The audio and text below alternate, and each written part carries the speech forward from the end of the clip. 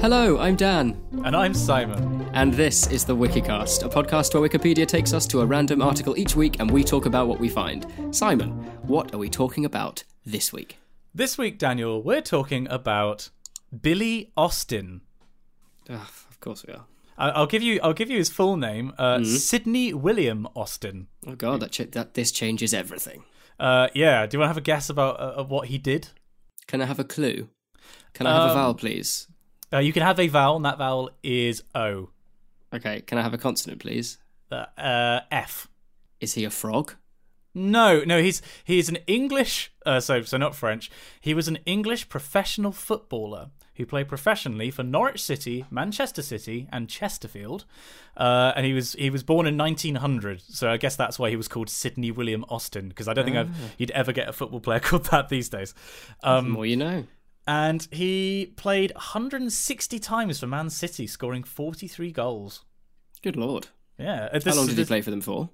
He played for Man City. It doesn't have dates when he was at Man City. It was 160 times for them, and in total he made 358 appearances and scored 86 goals across all of his clubs. And he had just the one England cap. Heavens. It said Brexit means Brexit, and it was in red because that's the colour he wants his passport to be. God damn it! Sorry, was it blue? It's going to blue. Yes, it's going to blue because that's why we did it, guys. That was the only reason why we did that referendum. Yep. We just didn't want all the extra millions of pounds that we net gained from the EU.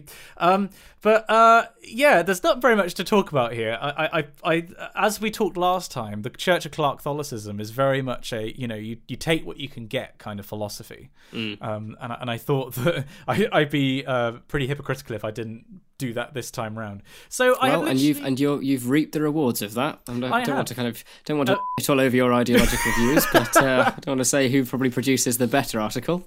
I mean, I'm not going to lie, this isn't terribly interesting. There is actually a little thing at the bottom that says this biographical article, is a stub, but it's specifically related to English football. There's a little icon that somebody's gone to the trouble of making, which is a little football with a St. George's cross over it, which is quite sweet, really. That's nice. End on a high. Every shitty Wikipedia article has a silver lining. I mean, in this case, it's an icon. We could expand this a little bit because it's in two. At the bottom, it's a bunch of categories that this page belongs to. We have 1900 births, as in people who were born in the year 1900, and also not just a selective 1900 people who were born. Yeah, I mean, that would be an interesting article, and I think someone should definitely create that. Although, as we learned last time, there's a whole list of things that you shouldn't do on Wikipedia. That's probably one of them. And then there's another category, which is people who died in 1979. Now, I'll give you the choice. Which one would you like for me to click on and to see if we can find someone interesting? The second one, please. So people who died in 1979. Let's have a look. Oh my God, so many people died. I mean, this page only... Year, sorry? 1979. 79? Oh my God, there's so many people. Are these people from where again? This is just anybody in the world who was important who died in 1979. And the first page only goes down to all of the letter A and the first 7 people whose name begins with B. Oh my God, there was a mathematician, a rugby unioner, another footballer who was born in 1913. It's kind of fun. Any noteworthy musicians? Oh my God. The problem is, if they were particularly noteworthy, they probably don't have musician or composer in their name, which is what I'm looking for. No, that's true. And also, this assumes that their name begins with A. And a lot of people beginning with A died. I mean, I can't see anyone here's name I recognise. Interestingly, there's someone whose name is in italics. His name is Alex. No, is their name? Oh, hang on. We're just breezing over my really awful pun there. But yeah, okay. I deliberately breezed over that. Thank you. That's nice. I thought it was quite good. You said it's Alex. I mean, I wish that their name was actually Alex. I just clicked on the link and I was really hoping that was the case, but no, unfortunately. Sad they would. So this article. This is way more interesting. This is an article for Louis Abernathy and Temple Abernathy, who were children from Oklahoma who, without adult supervision, took several cross-country trips. On one trip, they rode on horseback from Oklahoma to Manhattan when they were 10 and 6 years old, respectively. Wow. Yeah! You said that, and I didn't really listen. And then I thought I listened to what you'd said back again in my head, namely the age, and kind of lost it. Yeah, I mean, this again is a relatively short article. They had an interesting life. It seems that they kind of did more and more of this. Apparently, in 1911, they accepted a challenge to ride on a horseback from New York to San Francisco in 60 days or less. They definitely mean fewer. They agreed to not eat or sleep indoors at any point of the journey, and they collect $10,000 if they succeeded, but they did it in 62 days, and so didn't get given the prize, but set a record for the trip. Well done, them. Wow. Well done, Temple. Also, Temple. Yeah, strong name. What a cool name. Temple Abernathy. That's a wizard's name. When they were at school together, it would have sounded like they were reading off like interesting geographical destinations. Abernathy Temple. No, that's a tube station if I've ever heard one. Abernathy Temple. What you need to do is get on the curtains line, change at Abernathy Temple, and then rejoin the skirting board line to zip of coat. And you've got to be careful if you're doing that the Grommet service only runs on the second Wednesday of the month. So if you're doing that, you have to go through Mornington Crescent and then you get to Abernathy Temple. I mean, that is. Are we playing old boys rules? Because if we're not, transept diagonals are allowed. Yeah. Yeah. Okay. Cool. That's a very niche reference to anyone who gets Mornington Crescent. I spent so long as a kid trying to work out the rules of that game. For those of you who don't listen to, I'm sorry I haven't a clue. This is like a long running, and I mean like 40 or 50 years this thing's been going on, this radio show on Radio 4. And it was a bit like, what's it called? It's the antidote to panel games, is how it's described. It's a panel show where there's like the same 4 people every time, and then there's an extra guest that they rotate. And they just play stupid party games, basically. And one of them, the other ones I should point out, it's stuff like trying to sing one song to the tune of another. Which is amazing. As kind of music fans, there's some really, really excellent ones there. I'm trying to remember some good, like Rob Brydon. Oh, he can sing as well. Comedian. Yeah, exactly.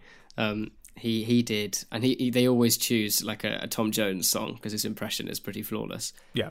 Well, by his impression, do you mean his singing? Like he can just sing like Tom Jones. It's very impressive. Yeah. And it would be stuff like Swanee Kazoo, when you do a musical cover and you have to play the kazoo and then the other person has a Swanee whistle, or you'd have like Uxbridge English Dictionary, which would be giving alternative definitions for words like tarmac, Scottish gratitude. Yeah. Or trumpet, a small bigot, and stuff like that. And then there was this other game called Mornington Crescent, where, as a kid, what I'd heard, was a series of tube stations on the London Underground named one after the other, and then eventually someone would say Mornington Crescent and would win. And they would go into this by saying, yep, so we're not allowing, because we're playing the King Edward rules, we're not allowing switchbacks on the flip-flop line. And then there'd be kind of like from the panelists, and there'd be a different new rule that they introduce every week, and you would sit there trying to work out what the they were doing. And of course, as an adult, they're making it up as they go. They're just naming random tube stations. Yeah, and making up random rules as well, being like, I believe, given that we are playing King Edward rules, if you're approaching another player from a southeasterly direction, you actually have to forfeit your turn and move back 4 stations. And they just take it in their stride. They go, oh, yes, of course. Oh, how could I be so stupid? Yeah, or someone would say something and then the audience would as a whole go, ooh, Chinese fireball. Yeah. Chinese fireball. Ooh. Or like the guest would come in with one and they'd be like, well, she's new. Like, she'll learn. Yeah. Yeah, so... that bloody game. Anyway, I feel like we haven't actually drawn attention to our tangents in quite a while. Although we did talk about tangents of a different kind last time round. I was actually humour. What we were talking about before we started. We were talking because I just put out a video as of recording this. We're recording. I thought when you were erring there, you forgot what this was. You're like, before we started this, the Wikicast, Simon, our podcast that we do every week. I'm getting old. All right, the older I get, the less I remember. You are getting old. Speaking of getting old, I'm also getting old very, very soon, and it's very scary. Next week, in fact, next Wednesday. My good heavens! What are you doing for your big 1-0? Are you my big 1-0? I'm allowed to cut the cake myself. Oh! Yeah, and big I'm moment. officially allowed to run with scissors because once you're after the age of 10, it's completely fine. No, my 21st, Hugo and I are having a big thing. There's a really nice cocktaily bar-y place in Exeter called the Monkey Suit. Yeah. Interestingly, if there's any, this could be quite funny actually. If there's any people in Exeter who are listening and you're free on the 23rd, Friday the 23rd, from 7:30, come to the Monkey Suit. It's got 180 people capacity. I doubt we'll fill it. So if you want to come along, you can come along. And Dan will buy you a drink. What was that? Yeah. Whoa. Steady. You can buy me a drink. It's my birthday. F*** you. Yeah, there you go. F*** you. It's his birthday. Oh, nice. Very nice. Yes, I forgot about that actually. Because I'm away. It's I'm down this week because I'm recording something for the chapel choir, and then I'm back again doing some Messiah stuff with you in like a couple of weeks. But I'm all over the place at the moment. I am absolutely. I sang some Messiah today, Simon. Oh, what did you sing? I sang "Comfort Ye." Comfort ye. I know what this is about, but we agreed that we weren't going to talk about this on the stream. I nearly said. Yes, it's going to be. We're going to keep it cryptic, but yeah. Dan did some singing today and got quite nervous. Basically, Dan's going for something, and we think he's going to get it, mostly because he broke the legs of the competitors. Yeah, I did. I taught him well, Yeah. and yeah, that's all we'll say on the matter. But I'm glad that what you said earlier to me before we recorded. I'm glad it went well, and it was a great piece to do. Actually, I was listening to some Bach actually today, and I was like, oh, if I need to do like a audition, that would be a good one to do. The Et Spiritu Sanctu. From the Credo from Bach's Mass in B minor. I was like, oh, that's very nice. I've been listening to the Gloria on repeat, and I'm also teaching some movements from the St. Matthew Passion tomorrow with Exeter University singers. Plug. Speaking of that's very nice, did you see what Tom Scar has done to his hair? I have. That's not very nice. I think it kind of works. I think it suits. I think he looks a bit like a pineapple. I mean, I love him. Don't get me wrong. And I see the reasoning why, and it's exciting. And I need to build up the courage to dye my hair. I do want to do it at some point. But yeah, it's a bold choice. It's a very bold choice. It's one of those things that you can only really do when you're young, though, isn't it? For the record, for those of you who don't know, Tom Scar, the YouTuber. But as in, I've been thinking of doing it. Like the idea that you can only really get away with dyeing your hair a shocking, like, uniform color. You can't do that when you're like 40. You know. Yeah. For reference, for those that don't know, Tom Scar or Tom Ridgewell is a YouTuber who has just had what I would consider pretty normal brunette hair his entire life, and now has just dyed it, like bleached it completely, like shocking white. It's a look. And I don't know. It's maybe I will dye my hair at some point. I wouldn't want to go for like the stereotypical YouTuber blue or red. I think or silver. Oh yeah, well the PewDiePie silver's very hair. popular, and that's exactly what I want to do. Oh yes, you do. Do you think you could look like Geralt from The Witcher 3, the early years? Oh yeah, for sure. I'll just grow my hair out again. He says again, and those photos will never be public available. But never. Although speaking of which, did you see the amazing live stream which your forehead? Oh my god! Did okay? Everyone, gather round. Something amazing happened. It was yesterday. Which one? There have been two sets of live streams. Oh, I've only seen the first one. Oh, okay. So the first one was like 3-4 days ago. I posted the day before. I shared the picture of Dan and I as Sims characters on the Wikicast Facebook page. I believe it's your Simon's thesis beard. No, it's your forehead it's my forehead that did the streaming. The meme came from my beard. We have my amazing fans. Yeah, both my forehead and Simon's thesis beard they both have Twitter accounts, but the forehead also has a YouTube channel, and what I can only describe as something truly beautiful and awe-inspiring happened, whereby Simon and I were recreated in The Sims. You were way too tall. You were way too tall. Yeah, I mean, you were also. I was a thick boy. Yeah, it was very funny. I looked like William Riker mixed with Mr. Spock. Like I had like the evil beard, and then I had like massive ears for some reason. I looked like that guy who played the villain in Spy Kids Island of Lost Dreams, which is very niche. Like, I appreciate that I'm trying to give an example, and that's quite possibly the nichest example I can give. Is that the first one? Like him. Yeah, Spy Kids 1, I think. The guy with the flugels. Hang on, I'm going to have to look up the name of that actor. The flugel, yeah, and the Thumb Thumbs. The Thumb Thumbs. Pixel Girl and I watched Spy Kids last Valentine's Day, and I think this coming weekend I might have to watch Spy Kids 2 with her because it's kind of hilarious. And then you've got to watch Spy Kids 3D, and then you've got to watch Spy Kids 4D. Oh, I forgot there was a 4D. Yeah. Mm-hmm. And then Shark Boy and Lava Girl, which I think was the same production company. No. Oh, okay. Right, I'll have to check that. The guy you're thinking of is Alan Cumming. That's yeah. Now he's not. I thought he looks like someone who's a very famous ballet dancer, male ballet dancer. No, he's not. He's done a fair bit on stage, but he's not a ballet dancer. He was recently. The only reason I know is because when the National Portrait Artist of the Year, which is just one of the many exciting television shows that Dan watches. You are so old. Yes, go on. They featured him, and they are there's like a spitting image of each other. I forget his name. Somebody's going to write in. Please write in or tweet me as to who the guy I'm thinking of. He's I think he's Scottish, but he might be Irish, but they're basically all the same. He's foreign. And he's a really famous... Oh, it could be American. I don't know. Basically, he did a lot of ballet, and he's really, really cool and very interesting guy, but he looks exactly like Alan Cummings. Oh my God! Next. He was in GoldenEye. He was that guy. Mm. He is the guy that yes, he gets frozen in liquid light stream. He's like, I'm invincible, and then gets frozen. It's that guy. I did not know that. Anyway, yes, you look like him with lipstick and a very tasteful hat. But the thing that surprised me the most was... Actually, two things surprised me the most, which is a kind of a paradox. One, I wasn't expecting your forehead to be a girl. I don't know why. I just assumed it was a guy, because you're a guy, I think. Wait, I didn't know this. Yeah, because the second live stream, she had a microphone and was talking over... What she built us a house.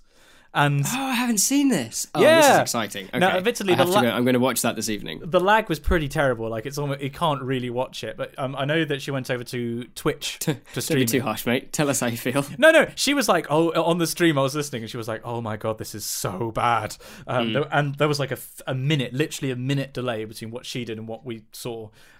So she moved over to Twitch. But yeah, like a girl with a very nice voice. I was very... very, very easy to listen to. I've got to say, I think there's a market for your forehead to do audiobooks.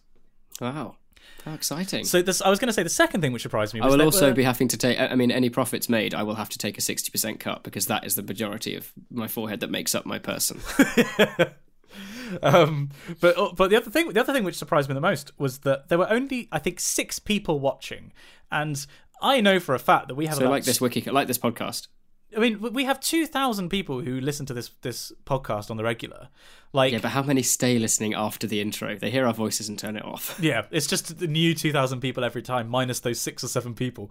But I will include a link down in the description to the Twitch and the YouTube. You should absolutely support this, because I thoroughly encourage the posting and the terrible quality memes, which are amazing. And also the synthesizing SATB 4-part harmony pieces. The Es ist ein Ross Sprungen was absolutely amazing. It brought me much joy. I cried.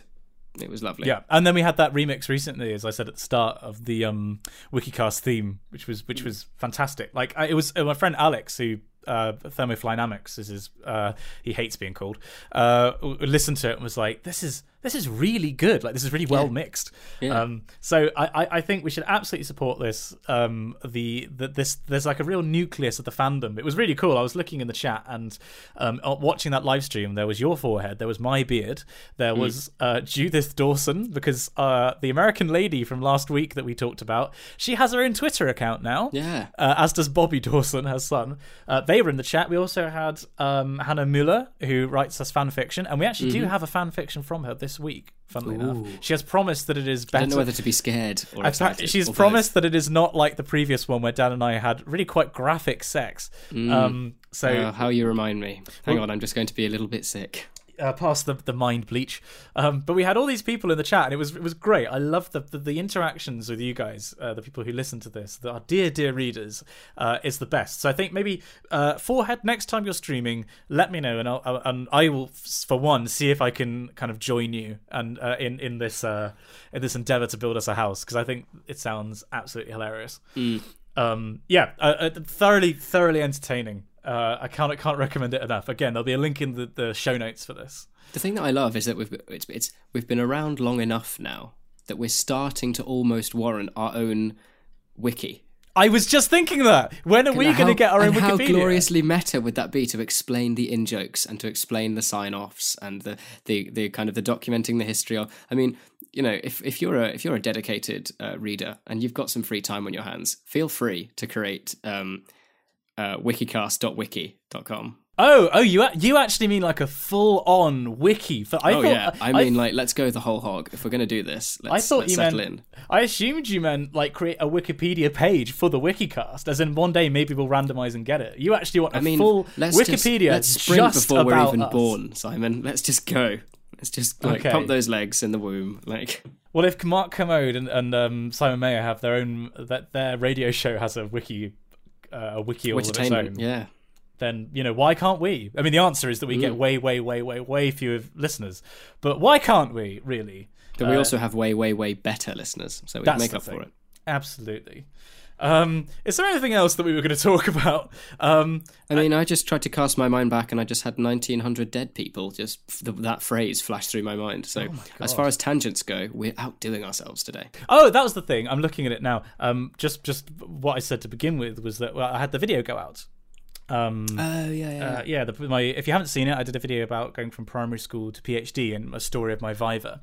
And basically, it's really interesting to me. I love the back end of YouTube. It's got a lovely arse, and it also gives you fantastic statistics. Get a look at his arse. Oh, did you hear about that? By the way, there was a case of in the West Country, a swan was on the loose, and a police officer had to catch it. Oh my god! It was all over Twitter, and there's a picture of this police officer holding up a swan wrapped in his police jacket. Was the headline how? No luck catching them swans. When did you want to become a policeman officer? When did you want to become a policeman officer? Nice. The West. It's so true. That film hit the. This nail episode on the head. is proudly sponsored by the film Hot Fuzz. We'd like to thank Simon Pegg and Thingy Frost, Nick Frost, and Edgar Wright. I nearly of course. said Jack, but that's a different guy. Very, yeah.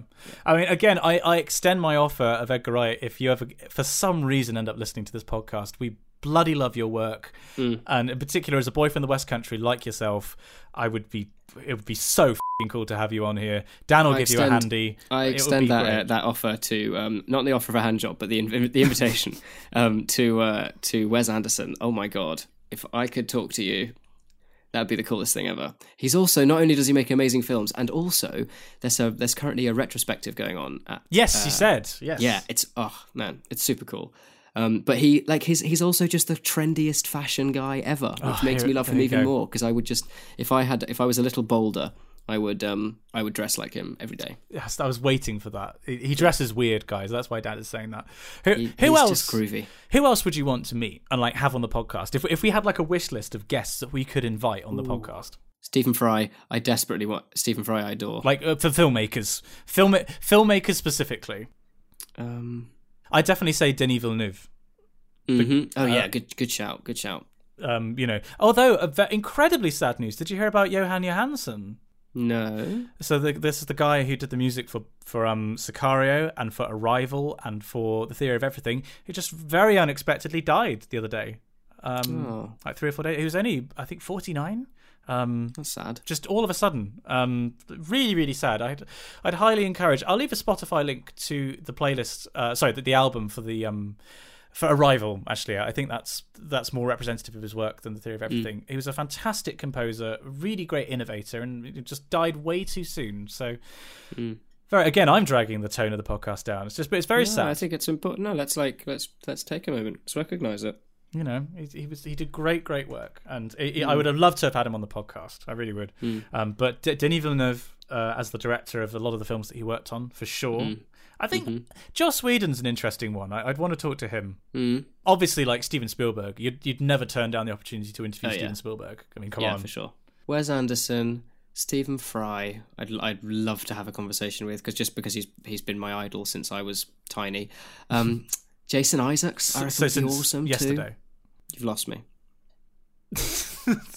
Never mind, I'll include that one in the edit. Okay. Yeah, I actually watched an interview with Jason Isaacs the other day, and I didn't realise just how like debonair he was, like how suave. Well, interestingly, I was having a conversation with a colleague at work, and his friend was in a film with Jason Isaacs. You're kidding? Which film? Yeah. Oh God, I'm gonna have to try and find it now. It looks really, really cool as a kind of like as a concept. Harry Potter and the Chamber when of you go on your Secrets. next when you go on your next rant, I'll subtly look it up. I mean when you're talking to our listeners, I'll find it. But yeah, he was talking to him, and apparently they emailed him out of the blue, my colleague at work's friend, saying that, yeah, we'd love you to be a part of it. And obviously the script got to his agent, and the agent was like, oh, are you interested in this? And Jason was like, no, not really. It sounds a bit, oh, hang on, what's it about? And they gave him a brief synopsis. And it's something to do with like their... I don't want to even try because I might get it completely wrong. I'll look the film up in a minute. Anyway, they shot this film together, and they shot it over a period of like a couple of weeks, and they all stayed in one house together and basically just got massively pissed the entire time. And they saw each other later at a different... I think they'd gone to see a piece of theatre, and they just so happened that they came out into the lobby, and Jason must have seen this guy and stormed right up to him, grabbed him by the scruff of the neck and flung him against the wall, like lifted him almost off his feet, and just screamed, when are we going to do another fucking film together? Which is the coolest thing ever. Oh my God. I mean, yeah. I'm not surprised. Having seen that interview, he had that... I never realised how much he looks like Daniel Craig. Like, he looks like he could play James Bond if he wanted. Oh yeah, for sure. Jason Isaacs would be cool. I literally had a name just as you went off on a rant. Alfonso Cuarón. Love to talk to him. How could we forget Guillermo del Toro? I absolutely for sure. want to talk to him. Like, I want to get inside the Pacific Rim part of his brain and just like stay there. And I want to get inside his rim. Okay. I want to get inside his rim. Exactly. Up to you. Have you noticed that almost all the directors are not? Actually, I was going to say almost all the directors aren't from like Britain or America. I don't know if that's actually true, but certainly that last string, we were all just like, oh God, this is some really interesting Spanish language directors. There are some really interesting people, like, of course, Christopher Nolan, another one. I mean, he is British. Not that that's a bad thing. Ooh, I found it. And okay, so this film, everyone. You've got to go and watch this. I haven't seen it yet, but it genuinely looks really, really good. The film is called Skeletons. It was made in 2010. Mm-hmm. It's a comedy/drama/fantasy, and the synopsis is this. 2 exorcists literally remove skeletons from the cupboards of people's homes. Some fairly embarrassing secrets are revealed along the way. A case where the skeletons have hidden themselves turns the lives of all those involved. And it genuinely... I've seen the trailer, and it is hilarious. Oh, so I was just reading the synopsis. Your intonation on that sentence kind of confused me. A case where the skeletons have hidden themselves turns the lives of all involved. That doesn't make any sense, that sentence. That's why I stumbled. Yeah. Oh, well, wow, okay. Oh, that is an interesting one. And he plays like this. So the 2 exorcists are part of this secret organization handled by the government, and Jason Isaacs, from what I can understand, he's like the kind of the big boss, major lieutenant-y, no kind of soldier guy, and it looks really cool. His character is literally called the Colonel. We have so many films that we've been telling everyone to watch. It was nominated for a BAFTA. For what? I imagine best like original screenplay. I don't know what the categories are for the BAFTAs, other than best children's presenter, because our friend Maddie Moat got it. Outstanding debut by a British writer, director, or producer, to Nick Whitfield. Oh, good on you, Nick. Good idea. Yeah, well done, Nick. It won Chicago. It was nominated at Chicago, SXSW, South by Southwest. Yeah. The British Independent Film Awards. It's done a lot of stuff. Writers Guild of Great Britain nominated it for best screenplay. So the guy, he both directed and wrote it. That's often the winning combination, though, really, right? Yeah. Because as a writer, you have the vision of the film in your head, and I can't imagine anything worse than writing something, getting super invested in it, and then you turn it over to somebody else, and they do something completely terrible with it. That's not what you intended. Yeah. Kind of like the opposite of what they did with 50 Shades of Grey, in that they took absolute shit, and then the first film they tried to do something interesting with it. Oh, the Hat Films have just released their pancake video. It's Shrove Tuesday, by the way, for those of you who, because we haven't actually said exactly when, but this is the day, certainly in the UK, I imagine this is worldwide as well, isn't it? Where people make pancakes. Yeah. Have you had pancakes today? I haven't had pancakes today. Oh, you poor thing. Very sad. Have you had pancakes today? I had them on Sunday because Mum is out tonight. And Dad cooks them, but we always do it as a family. So she's. What do you, as far as pancake toppings go? Talk me through your logic. Now, I have to admit, I am in so many ways very vanilla when it comes to life. Like I, for example, do love vanilla ice cream. I can do other flavors, but I like I'm happy with the vanilla. I like other pieces, but I really like margarita. When it comes to pancakes, give me lemon and sugar. I'm a happy. I'm with you the whole way. A happy bunny. Blood orange is an acceptable alternative to lemon. Another interesting one that I've had, and it's the only time I've ever enjoyed it, and also I'm probably going to trigger half the fucking world like I normally do these days by saying this, is strawberries and Nutella. Yeah, no, I'm with you there as well. Nutella in a pancake is awesome. Can you remember? But we both said Nutella, not Nutella. So presumably half. I refuse point blank to ever say Nutella. I know that's technically how it's meant to be made. So how it's meant to be pronounced, but it's like calling IKEA instead of IKEA. You mean we've just been conditioned to do it, and by this point it sounds weird in our ears. Yeah. I mean, would you seriously say IKEA? No, I'd never say IKEA because no one's ever picked me up on it. That's ridiculous. Yeah. But Nutella and strawberries in my pancakes. Oh, I wouldn't say poon cakes, mate. That's very dangerous. It's a very, very flat vagina. That's Whoa. Enjoy your pancakes, everybody. Yeah, some poor bastard is probably going to be having pancakes, looks down at it and goes, "Oh, I don't want it anymore." Yeah. This Nutella seeping out of my pancake.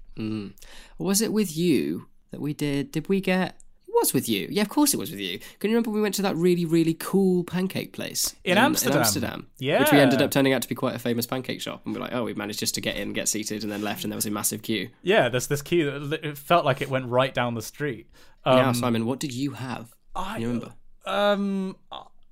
You had salmon, didn't you? I had smoked salmon, avocado, and is it ricotta or something like that, or goat's cheese? No, I had goat's cheese. Basically, it was the most middle class. Yeah, you had goat's cheese and like pine nuts, was it? I think it was goat's cheese, pine nuts, and like balsamic vinegar or something like that. Yeah, balsamic dressing. They were really good, but as you say, very middle class. Like, I don't know how much middle. I mean, the thing is, two white middle class boys going to Amsterdam from the UK. Like, at least we weren't the kind of middle class people that wear like trackies and make out like they're not middle class. I thought you were going to say trackies and make out, and I'm like, it's not fan fiction time yet, mate. Yeah, sorry, it's another half hour at least before that. Also, two middle class white boys going to Amsterdam. Where do you think the first place most people would go? I mean, that's not to say that we didn't go there, but it was very much en route to somewhere else. Can you remember that awkward walk through? Oh my god, red light district, which was just I couldn't handle it. That was when we had a few people with us, and I will name drop her here shamelessly. We had Anais Draw Curiosity with us, who is in the middle of fighting through her PhD. So if you're listening to this, Anais, best of luck.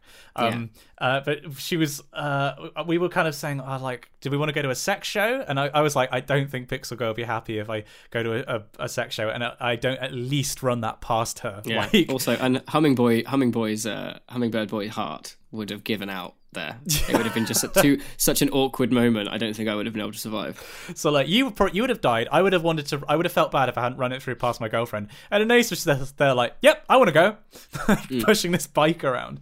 And then we had Dave Whiskas from Standard Broadcast and Brian from Real Engineering went into a bar. We went to that really great bar, that rooftop bar. Remember? Oh yeah, we did. And there was that really cool Irish guy who spoke like 15 languages, who just charged all of our phones for us. He was like, and used his headphones as hearing aids. Yes, because there were special headphones that also did noise cancelling, so they'd block out external kind of like just the general like humming and other talking, and just focus in on. He was really cool. Actually, he was like an NPC that you meet in a game just before a boss. Like he charged up all of our phones. He like showed us a new skill, and then we were going to be put out there, and we would have to fight John Green.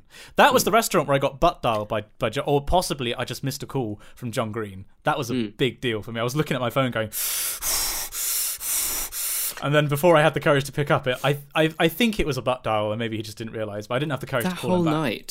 That whole night was bizarre because we left the Airbnb in search of food. Oh yeah, and just for chance we found that really great burger place. Oh, and they had like the place that did shawarma. Oh no, the burger place. Yeah, that was so good. Really good, like really kind of gourmet niche burgers. And then we went and walked down and we found this kind of town square, ate it in the square while laughing at just kind of the multitude of very, very drunk people, and then it ended up meeting up with Brian. Yeah, and then met up with others, and then we went to this really swanky hotel. Yeah, and had load of really like very delicious but really expensive cocktails.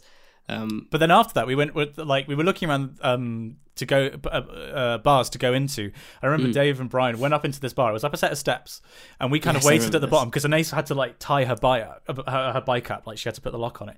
And before she could, they just wheeled around like within 5 seconds, came back out down the steps, and were like, nope, both absolutely like a shade not. Whiter, being like, oh yeah, we can't go in there. They didn't even say what they saw. Like it was presumably pretty bad.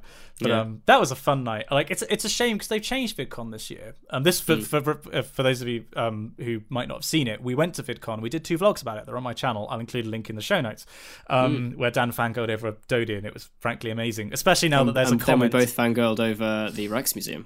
Yes, but then it's had that comically middle class snack midway through. God, that whole trip was just a bit of a piss take, wasn't it? Really, it kind of was. We stayed in a really nice Airbnb. And then we, to break up the journey of like several different floors of the Rijksmuseum, we stopped and got a cheese board and 2 glasses of white wine. Marlborough Sauvignon Blanc, I believe. It was like our version of the Steve Coogan and Rob Brydon. What's it called? Oh, it was so funny. It was so funny. So this was for VidCon Europe, and there is a VidCon Europe this year, I should say. I don't think I'm going to go to it because they have changed what it is now. I think the way that they did it before was there was the tier of everyday YouTube users from Europe who want to meet YouTube people and like meet so like community. The community tier. And then there was a creator tier for people who maybe had a few thousand subscribers and like were kind of getting started out. It was a place to meet other creators and to network, and most importantly, as far as I could tell, you could go to different workshops on how to edit, how to shoot better, how to collaborate, how to build your business. And I went to several of those, and they were very, very good. And then there was there was actually the ultimate tier, which is for people who worked in the industry, like people who worked for big companies who wanted to break into online video. And then sandwiched between those two, there was the tier of people who were invited to VidCon. And this is where you're talking about the big YouTube celebrities like John and Hank Green. I mean, they run it, obviously. But people like the Fine Brothers. You've got like Swoozie. Dodie Clark, I think, was there. I can't quite remember. It was all a bit of a blur. She commented on the video. That's one of my favourite things about that, is her commenting, being like, oh my God, Dan, let's be friends. And I showed you that at a party and you just freaked out. I did genuinely have to go into a dark room and lie down for a moment because I felt dizzy. It was hilarious. Funny. Genuinely hilarious. We were at a house party, remember? Yeah, that was when Jessie broke that glass. Yeah, she just put her hand straight through this like mason jar. Her first name isn't Messy for a reason. No, very true. So you got these big kind of famous people, and for me, if I'm being honest, going to VidCon was. I mean, I'd be interested to hear your perspective on this, actually, Dan. Going for me as a YouTuber was probably about 50% the creator track workshops and the networking with other meeting other creators and also meeting fans. Like we did meet probably about half a dozen people who recognized us, including whilst we were filming, which was quite funny. You know, and that was like probably about half the draw. The other half was frankly being able to meet the really big famous YouTubers, and I knew that I had a friend who was our second favorite biologist, Sally LePage, of the one biologist we know, who was on a panel, and so I knew that there was a chance that we were going to get kind of to meet these people, and we did. We got to meet basically everybody we could have hoped to have met. It was very, very cool. But now that they've changed it for next year, such that there is the creator track and there's the industry track, but there isn't that tier for people who just watch YouTube. Now it's a conference for people who just want to make YouTube videos. And if now it's more of a conference than it is like a con, like a convention. Yeah. I mean, and for me, like, I'm at a point now in my YouTube career where I actually I network with the people who I want to work with online. Like, physically meeting with people who are of a comparable size isn't all of that useful to me anymore. Like, in terms of growing my channel, it can be interesting, and it can be great to meet people, and very, very, you know, so some of the YouTubers I met at VidCon are amazing people. I'm glad I've kept in touch with, but you know, like, it doesn't quite have the same draw to me now that we don't have that top tier. It's not that I wanted to get in their pocket and like collab with them. It was just a question, I want to meet you and like hang out with you. I don't know, it's lost that appeal to me, and I hope that it works. I know that it lost a lot of money last year, but like, I hope that it does actually succeed now in being a more targeted conference for, if you want to make YouTube videos, this is where you come and you do the workshops. Yeah. I mean, what was your reasoning for going to VidCon? I think I wanted to, you know, there were creators that were going that I wanted to meet. It would be kind of like a fun weekend away. I'd also just been there because singers had toured to Amsterdam and Den Haag, like literally the week before. So I had that comical moment of I flew out of Schiphol on a different flight into Gatwick, then got a train from Gatwick to Exeter to be ready to get on another flight out of Exeter back to Amsterdam. It was so middle class. It was ridiculous. I think it was a mixture of wanting to meet creators, wanting to kind of immerse myself in the kind of the kind of the YouTube community kind of vibe and see what it was all about, because it's the first time that I've not only ever been to kind of like a YouTube thing, but also just a convention. Like, I haven't been to a con before. And just kind of see what it was like. Obviously, you know, it was going to be fun going with you anyway, because we usually we can have a laugh in our front room. So put us in a foreign city and we'll be able to do something pretty interesting. I mean, obviously, I didn't do the creator track stuff because I'm not a creator, so I probably wouldn't have gotten much out of it. But I think I certainly had a good time, and the you know, like, the going to hear different people talk, and meeting different people, and also just talking to people within talks, like, you know, chatting to people in a line for something, or sitting next to them while Rhett and Link are kind of gabbling on about random stuff. That was really nice. Meeting people that I'd spoken to or I was kind of like aware of online, and kind of spending more time with them was lovely. The kind of obviously the, you know, and the nights out and being able to offer John and Hank Green drinks tokens for beer was probably the coolest thing ever. Yep. Being like, I've got a drinks token, and Hank was, I can remember so specifically because he was like, Hank kind of turned around and went, "John, he's got tokens," and I was like, okay. I was like, oh man, I've made it. That's it. Life doesn't get any better from here. Yeah, it was really cool. But yeah, as I say, I think that I'm not sure whether it's going to be a totally different vibe now that community aspect's gone, because it's going to just be infinitely more formal, I think, because you don't have that just viewership there. You don't have that presence. Yeah, I think it's going to be much more like an academic conference, actually. I mean, like, I've the only thing I could compare it to is, well, yeah, I can compare it to academic conferences, and there was an element of that in that there were sessions, and you'd like book out your timetable, and you'd be like, right, I want to go to these things, I need to be in these places at this time, and I'm going to sit in the audience and make notes, and then I maybe network a bit, and then I'm going to go.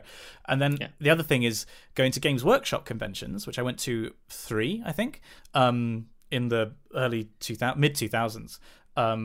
Which were really, really fun, and the fun aspect of it was being surrounded by the culture. Like, you're surrounded by people that are all passionate about the same thing, and I think I'd be very interested to hear from people that go to VidCon this year, how how they find it, what the atmosphere is like.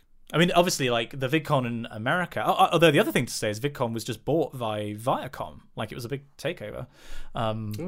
Yeah, like Hank Green is still on the panel and like kind of directing the overall direction of it. But yeah, they were just bought. Yeah. But VidCon US I think is going to be exactly the same. And in a way, I wouldn't be surprised if VidCon US splits into two. I mean, like 30,000 people at an event is pretty crazy. Like I thought that the AGU, which was the big conference in America, was big, and that's like 15,000 people. The idea of twice as many people, and most of them are screaming teenagers, is terrifying. I feel like you want to split out those events. But I mean, I know plenty of people that are going to that. Maybe next year I'll be big enough to be invited to go to VidCon US. That'd be pretty cool. Like I have a chat I'm in with a few other YouTubers, and like they're all planning on going to VidCon, and like, oh, we could rent Ferraris for the day and do a video about that. And there's just me sat in the corner with like, oh, okay, guys, I'll just get by on my Patreon earnings for the month again. Yeah. Tiny, world's smallest violin for me. But yeah, I can't remember what the whole point of this was, but we were talking about being in Amsterdam and that trip being really fun. Yeah. Bloody hell, we've rambled a lot. If you listen to this podcast for the rambles, guys, this has been A+. Yeah, we've gone above and beyond expectation. Do you want to take a trip into Critics Corner? Yeah. Oh, go on. Yeah. So what have you been watching, Dan? I just talked for ages. What have you watched? This is the thing. I'm going to level with you here. I haven't really watched anything. I've been prepping for you come in here secret thing today. On the day my daughter is to be married. That's it. Yeah. I'm out. I can't do this anymore. He's gone. That's it. It's the end, everybody. Well, thanks for joining us. I suppose at this point we need to formally announce the ending of the Wikicast. It's been a really fun journey, but it's just not going to work because Dan doesn't watch enough. There he is. He's really good with dealing anger management. He's fantastic. I mean, you've got to give him credit. I do annoy him, but he's just so good at internalizing that pain and really kind of, keeping it under wraps. Okay, right. Simon, so what have you watched this week? Nothing really. Okay, all right. Well, it was nice stopping off in Critics Corner. That was fun. No, since we last recorded, what have I watched? I have actually watched a lot of stuff on YouTube to do with Sea of Thieves. I don't know if you've seen any of this. Oh yeah, that looks really good. I'd like to play that a lot. I mean, depending on the system requirements, I may have to get that. I mean, to be honest, the thing I've been doing in the evenings recently is I've been trying to get better at my work-life balance, and I've just started scheduling time to have fun. And so I've been playing because, as we know, girls just want to have fun. So. Yes, we do. We all do. Hang on, wait a minute. And so I've been playing a lot of Civ 6, which is very enjoyable. I've got to say, it's very different from Civ 5. Like I played my first full game, which took literally like 12 hours. That's how long it takes in the new version. Like I played the first game, and it's like I just had to forget everything I'd ever learned about Civ and just kind of start from fresh. Like it's way more tactical than it was before. I really like this version. Now I know the rules and everything. I like it. So I've actually been doing a lot of that. I don't think I've watched any films since we last. No, I certainly haven't. I also haven't really watched much TV either. I think I watched an episode of Mad Men the other day. That was equally good. I'm on season 4 now. Bloody hell, ripping through it. Yeah. It's quite good. I also watched the announcement video and stuff for Apple's HomePod that launched on, I believe, Friday or possibly the weekend. So that's in the store now, which has actually been really fun because we work up the way that the Princess A store works in Exeter. Is that it's one of the oldest stores in the country. Fun fact: it's 10 years. We celebrated our 10-year anniversary and a birthday. On I think it was in November. But yeah, we that's now downstairs, the HomePod, or they had one on the launch day downstairs. So working up on the Genius Bar, which is on the top floor, we'd be shouting down from the balcony and be like, hey Siri, play Cha Cha Slide, and get all the other employees working downstairs to like start dancing around with customers. I was waiting for it. Waiting for it. Now playing Cha Cha Slide for dinner next DJ Casper. And we're gonna let it play for 6. There we go. Okay, that's quite enough. Oh, amazing. That's phenomenal.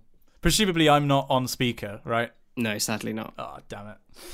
Because I know what you used to do. Yes, I used to tell Siri to search for child porn so it would appear on your Google history. Yeah, you are a sick and twisted man. I'm a good friend. It's quite funny though, because I must have had some drinks a while ago. Kind of shock horror, and I unwittingly set my nickname to My Prince. So I asked it a question the other day when I was demonstrating what the Siri function does on the Genius Bar in an appointment. I said, yeah, like, look, you can tell it to set a timer. And interestingly, if that timer's like for 3 minutes in the morning or like before 10 o'clock, Siri will assume that you're cooking an egg because that's the most common thing. And it was around that time. And I was like, so, and I'm not going to say the bit because my phone will go off.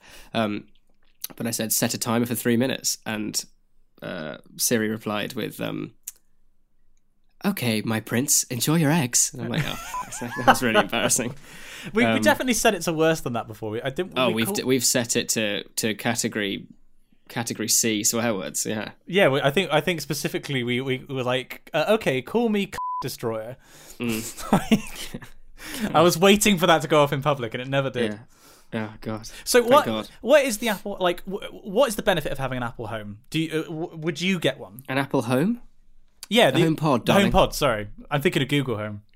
It's like it's basically Apple's answer to Alexa, but it's got a better speaker system in it. It's got 7 tweeters. What are their accounts? Which are the very good. Oh, he's clever. Oh, it's very highbrow today. Yeah, no, it's. I mean, to be fair. Because we've got 2 Beats pills in the house, courtesy of Ed, and they're amazing. They create an incredible sound. I'm yet to have a proper kind of sit down and go through the motions with the HomePod, but it is pretty cool. Like the sound quality is amazing. The kind of treble to bass range I've been really impressed with. It also kind of like it's just a clever. It's a smart speaker. It really cool, like excels when you tie it into Apple's kind of HomeKit section, and that kind of just being able to basically, like, if you've already got a smart house, it will just be able to do everything. It's a clever thing. Looking through it, it says about £300-400. It retails for $349. Okay, so that kind of range. So it is really quite expensive then. Yeah. Well, it's Apple, mate. It is. That is true. It's very clever. I mean, I think I'm going to have to get one purely because there's a discount, obviously, for employees. Yeah. Yeah, and it's actually quite substantial. So I may have to get it at some point purely because it's never going to be that cheap again. But I mean, comparing it to like the Google Home, for example, which is the one that I've been looking at I've actually been looking at the Google Home Mini, which is like the little pill type shape things, which are like they're £50, or the Google Home is 130, 150 kind of range. Yeah. Like, is it really worth that much extra money, do you think?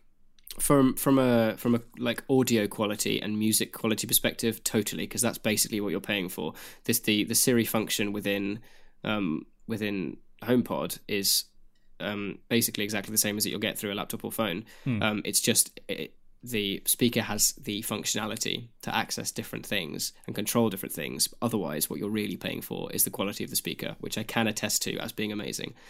Both when you turn it right. Also, you can say cool things like play Bach B minor mass at 38% volume, and it'll do it, and then you'll say, turn it up to 75, and it'll turn it up, and then like it's a cool groovy thing. Have you seen the it's an advert that's being memed a lot at the moment for Alexa that's done that? Have you seen this? No, I don't think so. Okay. I mean, it's Alexa, so I'm contractually not allowed to watch it. Oh yeah, cool. If you actually do, it's like the what they call the Fruit Loops guy from Rick and Morty, where if you I was thinking cereal, Vegan Police. Now you know what's the guy in Rick and Morty where like if you eat his cereal, my Schmeckles, my thingy Schmeckles, wasn't it? Hang on, I'm going to Google that. Oh no, fruit eye holes. Yeah, eye holes, isn't it? And yeah, like if he finds out that you've got his eye holes, he'll literally come and murder you. That's what it's like with you and Amazon products. Like if someone, a little light will go off in Apple HQ, and they'll be like, Daniel Moore is looking at an Amazon advert. Deploy. People will repel through the windows. It's this advert where basically people are editing out Alexa's responses to certain things and then putting in clips from elsewhere. So, for example, there's one that's like the Soviet Alexa, and they're putting in like, Alexa, tell me a joke, and it's like in Russian but translated at the bottom. It's like capitalism is best form of government. Yeah, and then they give it like laugh. And there's a great one for Lewis Brindley from the Yogscast, which is fantastic. There's some great Yogscast posts. If someone would like to, if my beard would take it upon themselves to do an Alexa advert for the Wikicast, that would be amazing.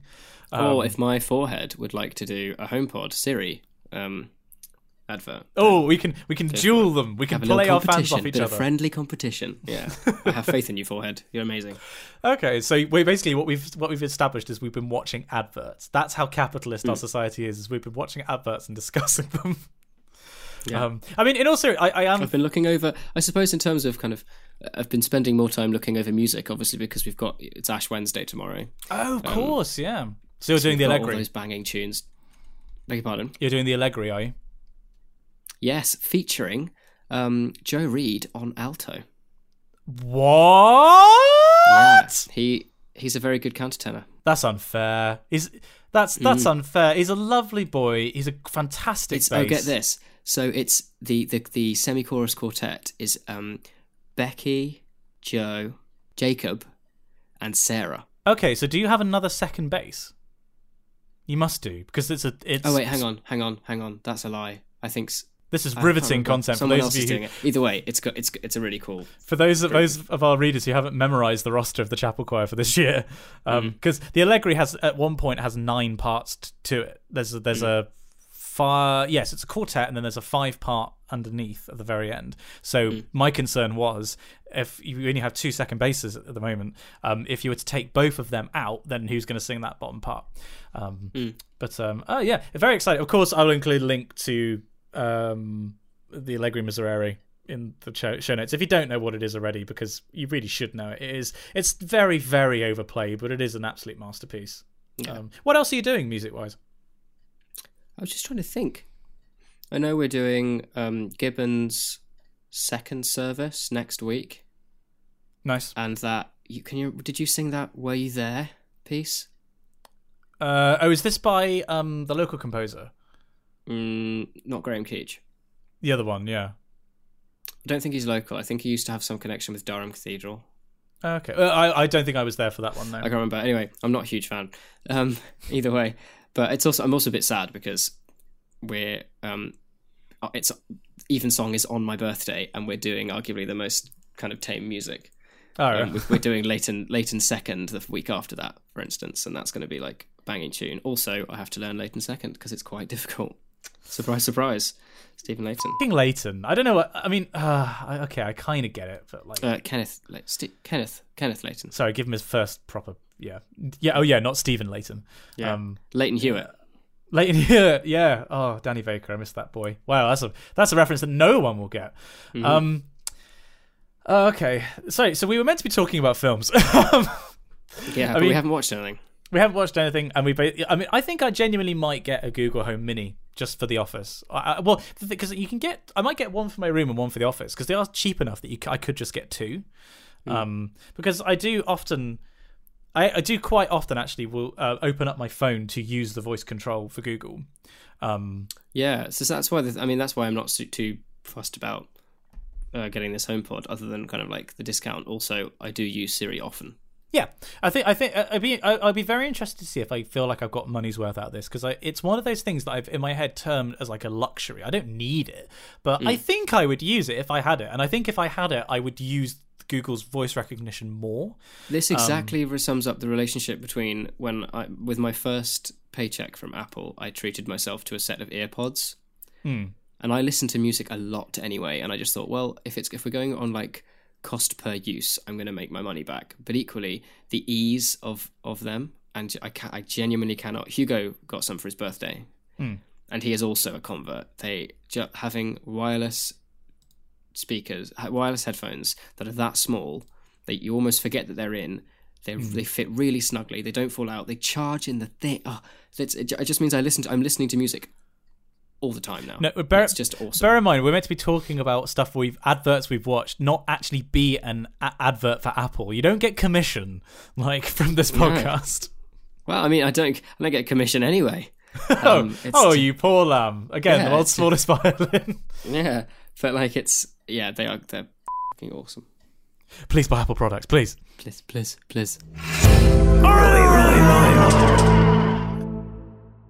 And it's that time where we have to head on over to update you all on the Patreon situation, namely the contest between Team Dog and Team Cat. Is it a contest though? I mean, is it at this point? I mean, we're sneaking up. Team Dog we're getting closer and closer to Team Cat each week. So statistically, give it a couple of weeks and we should be okay. Team Dog, we're sitting on 19 patrons. I'm terribly proud. Team Cat, however, is in the lead with 23. The superior household pet. Absolute rubbish. But yeah, we're getting close. Much like the dog chasing the cat, we're getting ever closer week by week. I mean, I'm constantly on the edge of my seat whenever I check this, but we'll get there. Team Dog, I believe in you. Even if it means that I have to make several accounts. And that's purely because you're like Tiny Tim and you're always sat on the edge of your seat. Your legs dangling off the side. It's just such highbrow comedy. Highbrow. In the logo, my brows are literally higher than yours. Yeah, well, very true. It's because I don't have eyebrows. Yes, you're a bit like Lord Voldemort wearing glasses. Thank you, mate. Yeah, or Bram Stoker's Dracula with that hair, maybe. Oh, I mean, you don't have to be that complimentary. Honestly, I genuinely don't know why you make this podcast with me sometimes. But as well as the people who have pledged to the bannermen of Team Cat, the House Cat and House Dog, quite literally actually, we have to thank some very special people. There are 20 Knights of the Realm, Lads of the Realm, who support the Wikicast more than everyone else, basically. They donate more money to the Patreon. We have a tier for our top lads. Now, we have maxed out this tier. If you do have any suggestions, if you perhaps would like to be of exalted top lad status, but, it's full at the moment, if you have any suggestions about how we can accommodate you into our mighty kingdom, then by all means get in touch with us at spongyelectric@gmail.com. But for the time being, it is time to say thanks, to give thanks to our top lad patrons. We begin. Lachlan Woods. I'm going to make your forehead and my beard's life easy now, and well, you'll see what I mean. So, what was that name again? Lachlan Woods. Lad. John Mannion. Lad. Nicholas. Lad. Or make it a -7. Luke Thatcher. Lad. Yeah, there we go. Nice. Simon Torseth. Lad. Alex Greer. Do I go up or do I go down? Oh, don't risk it, mate. Lad. Okay, here we go. Geordie Eschendahl. Lad. Jono. Lad. Miles Cornfeld. Lad. Matt Maguire. Lad. Emma Kavanagh. Lad. That's it. Jay Wright. No, I'm not even going to try. Lad. No, hang on. That's what I started on. Let me do that again. Lad. Angela. Lad. Kieran Kelly. You're a bass. Show off your bottom. I beg your pardon. Not your actual ass. Okay, what was that? Kieran Kelly? Yes. Lad. Wonderful Stephen. What was that? That lost me. I don't know whether that was just a note or a grunt. Lad. Lad. Oh, there you go. Oh, it's our favourite. Tapio Kirkinen. Very tentative. Whenever you say his name, you can't help be tentative. Oh, God, what do I even do, Nad? Nad? What do I even do, Nad? Don't know. Do Nad. Go Nad. Lad. Ooh, nice. Davi Schram Vontobel. Very nice. What kind of music does that remind you of? What, his name? Yeah, that name. What does that elicit? I don't know. Bark-esque. If you go woof, then that'll be quite funny. Oh, I can't now. You've just taken that from me. I mean, Sorry. Bach should be something like just some obscene run, which just run out of breath. And we don't have but enough you've time got to in the distinguish podcast. it from Handel, mate. Oh God, yes, that's true. What's specific about Bach? Give it to sing lad to lad lad lad lad lad lad lad Well, lad. that's Beethoven, so that won't work. Oh shit! Yeah, it is. What about what was I? Lad lad lad lad lad lad lad lad lad lad lad lad. Yeah, nice. There you go. That. Simon Vase. Again, I'm drawing a blank when it comes to the music associated with that name.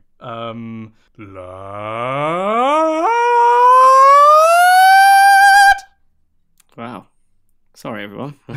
And I was surprised by that one. My other favourite name. Oh my god, Dan starts sweating already. As Hagu Nagapan Nagasaravanan. And Dan Hanvey. Lad. Lad, lad, lad, lad, lad, lad. Actually, how did we not talk about that? Oh, well, that I had to wait for the video. Dan and I met up in real life and we went to a Robot Wars tournament. Oh yeah, I totally forgot you did that. Yeah. Oh, I was filmed working, it. sadly. I couldn't come. I'm sorry, Dan. I did want to go, but there will be a vlog phones. and we may now be building a robot. Just saying. Oh, awesome. Doesn't change the fact that he's a lad.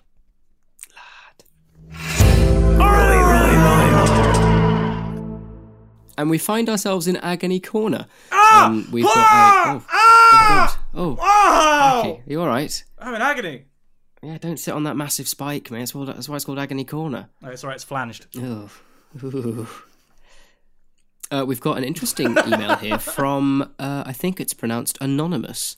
This person says, I have a chronic illness. It's okay, please don't feel bad for me, but I'm wondering, from a guy's perspective, how/when would you bring this up with someone that you're dating? I don't want to leave it too late, but I also don't want to bring it up too early and scare them. Thanks for the excellent non-content, Anonymous. Well, I used to live with someone who had chronic fatigue. Oh, really? Yeah. Which is, not something to be taken lightly. It's a really, really kind of tough thing to live with. I think let it kind of come to light in its own time. I don't think there's necessary need to draw attention to it. Equally, I think, just don't kind of, you're not defined by a chronic illness, in which case it shouldn't be one of the first things that I feel like you should tell a person. Obviously, if you want to kind of wear it loud and proud and do tell them, then that's fine too. But these things would generally, I think, it's like with, I don't know, like phobias or kind of likes and dislikes, and they gradually, people get to, that's part of getting to know a person, right? What do you think, Simon? It's one of those things where I think the overarching advice is the people that mind about it don't matter, and the people that matter don't mind. I feel like in a way it's like a shibboleth for whether a relationship is going to work with someone. If a girl was to come to me early in the relationship and just come out and say it, I think I would prefer that personally.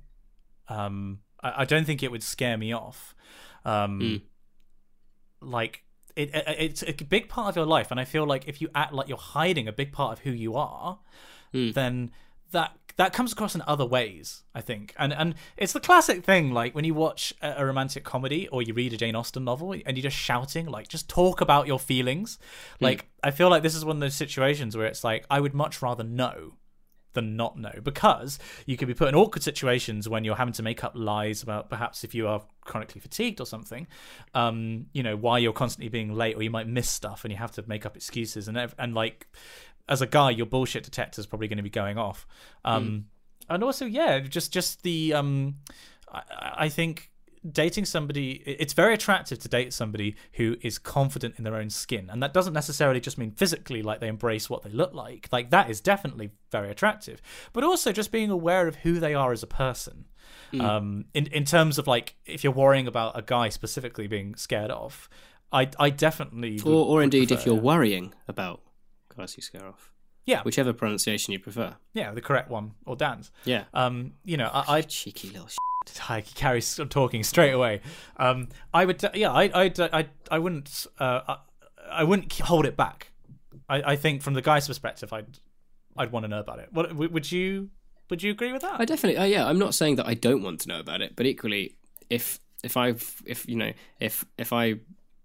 am in a relationship with a person, I'm not in a relationship. I'm in a relationship with that person because I like that person, and having a chronic illness is maybe part of that, but it's not all about that. So yeah, I'm not saying don't not tell the person, but equally just let it. It's just another one of your characteristics. I don't think it necessarily needs to. Obviously, it will vary depending on the kind of the degree of the chronic illness that you have. Yeah. So I think if you are in a wheelchair and you try and pretend that you're not in a wheelchair for the first, you might struggle. That might be a bit difficult. You might struggle to stand on your own 2 feet. If you don't have a right arm, and when someone says, "Are you right-handed?" you say yes. Again, that's the classic. They might get panic. Suspicious. Yes. It's just another aspect of who you are. I don't think it necessarily needs. You don't need to feel like, as far as leaving it too late but bringing it up too early. It should. The moment should just feel right when you talk about it. It's not. It doesn't. Unless you want it to, it doesn't have to define you, and therefore it doesn't have to take import over other aspects of your character. I feel like this question kind of ties into this perception, possibly, that guys are very fickle when it comes to dating. Like, as in, it's that meme of like guys only want one thing and it's disgusting. I feel like that is a generally held belief. But certainly we have two guys in this podcast, two soy boys, if you will. We should probably say that that's the stereotype. Yes, that's what I'm trying to say. We have two boys in this podcast who are absolutely not like that. Yes. I mean, obviously you'd be lying if physical attractiveness and conforming to sort of societal and gender norms for most people is very attractive. Sure. Like women with long hair, for example, because that's what most women have. Yes, although, there are plenty spoilers, of guys. I have a massive thing for pixie cuts. Don't know why, but that is just a thing. I have a massive thing for pixel girls, so it's kind of works out actually. Nice, clever. Boyfriend points. I do also have a thing for short hair. Like I do. I mean, but that's a sort of poor example possibly. But like yes, like the societal norms and certain things, it does apply to guys. But like it's the stuff. The intangible stuff on top of it that separates out whether you want to date somebody or not. Like somebody just because someone's attractive doesn't make me want to date them. Like, yeah, I mean, it just so happens that I am dating somebody very attractive, but like the reason that it's stuck as a relationship and not just like a one-off thing is, their brain, it's their intelligence, it's them being comfortable in their own skin. I don't think there's anything sexier than confidence. And that no, I'd agree. That is confidence in yourself, in your body. Do you like how we both agree? You're like, nothing. There's nothing sexier than confidence, and I immediately chime in with, I agree. At being very confident. Also, I happen to be available. Just trying to weave it too hard there, mate. But yeah, but that of course shouldn't intimidate you. If you are not confident in yourself. There is a big difference between confidence and arrogance. Very, very big. And you've got to tread that line really carefully. Because I think just a confident person is as I say, I think is someone who is comfortable in themselves and being around others. It's not necessarily like you could meet an introverted person who you could describe as confident. It's, as I say, confidence and arrogance are two very, very different things, and both have very, very different effects. There's a line from the Bible, like a verse, and I can't remember. I think it might be from one of St. Paul's letters or something, where it's basically like the point of faith is that someone is a good Christian if they defend their faith whenever they're asked about it. They are not a good Christian if they constantly proclaim their faith. And I feel like that's the difference between confidence and arrogance. Like someone is arrogant if they're constantly going on about how great they are. I think someone is confident if somebody knocks them and tries to say they're not any good, and then you actually say, wait a minute, love. I'm actually the best. Like, here's a PowerPoint reasons for why my arse is a fantastic arse. Like, you know, arrogance is very not sexy, I think. And, you know, there is that fine line. But just to go back a little bit, you shouldn't worry, I think, if you are not a confident person, because as Dan says, like, you know, for one thing, there is the difference between confidence and extroversion. But also, like, I don't know, personally, I also find one of the best things you can get out of a relationship is watching another human being develop and improve themselves and become confident in who they are. Like, I think it's a magic thing that you can do in a relationship where you can bring somebody not necessarily out of their shell, but you can make someone feel more comfortable in who they are as a person. And that's when a relationship really works, I think, when you both make the other person better. Yeah. And, you know, so I think maybe that's not true of all guys, but certainly for me, if you're a person who doesn't find it too easy to be confident in themselves, that is something that I think some guys will see, and, you know, see for who you are and want to help. You know, like there's an unhealthy side to that. There's definitely the kind of people who came in as like saviors, and it's like, oh, I will help this girl. And then there are unhealthy relationships where you get into it and you realize that you're in way over your head, and this person needs professional help, which definitely happened to me before. But you know, effectively, wherever you are on the confidence spectrum, I think there is a positive to be taken from it. I just think people need to be aware of that. Yeah. We've got to end this segment, you know. Like, we keep giving people actually good advice. Yeah, it's crazy. What's going on? Like, people in this email, Anony Mouse has said, thanks for the excellent non-content. Like, we've been over delivering. Crazy. Well, thank you very much, Anonymous, for thank your you, message. Anonymous. Good question. I hope that's given you some help. And if you... Kind of, maybe. Hopefully. That's the best we can hope for.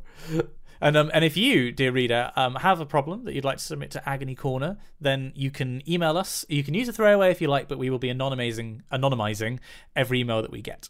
So to Christ Agony Corner, you can put Agony or Corner or Crisis Corner, whatever it is, in the subject line, and that helps us pick you out. But we look forward to discussing and hopefully helping some of you in the future. Do you want to do a transition into correspondence? Well, I think we can put a hard jingle in there, honestly. Yeah, let's just put a hard jingle in, mate. Let's just do a hard jingle. Dan's new favourite phrase of the day is now hard jingle. That sounds like a band.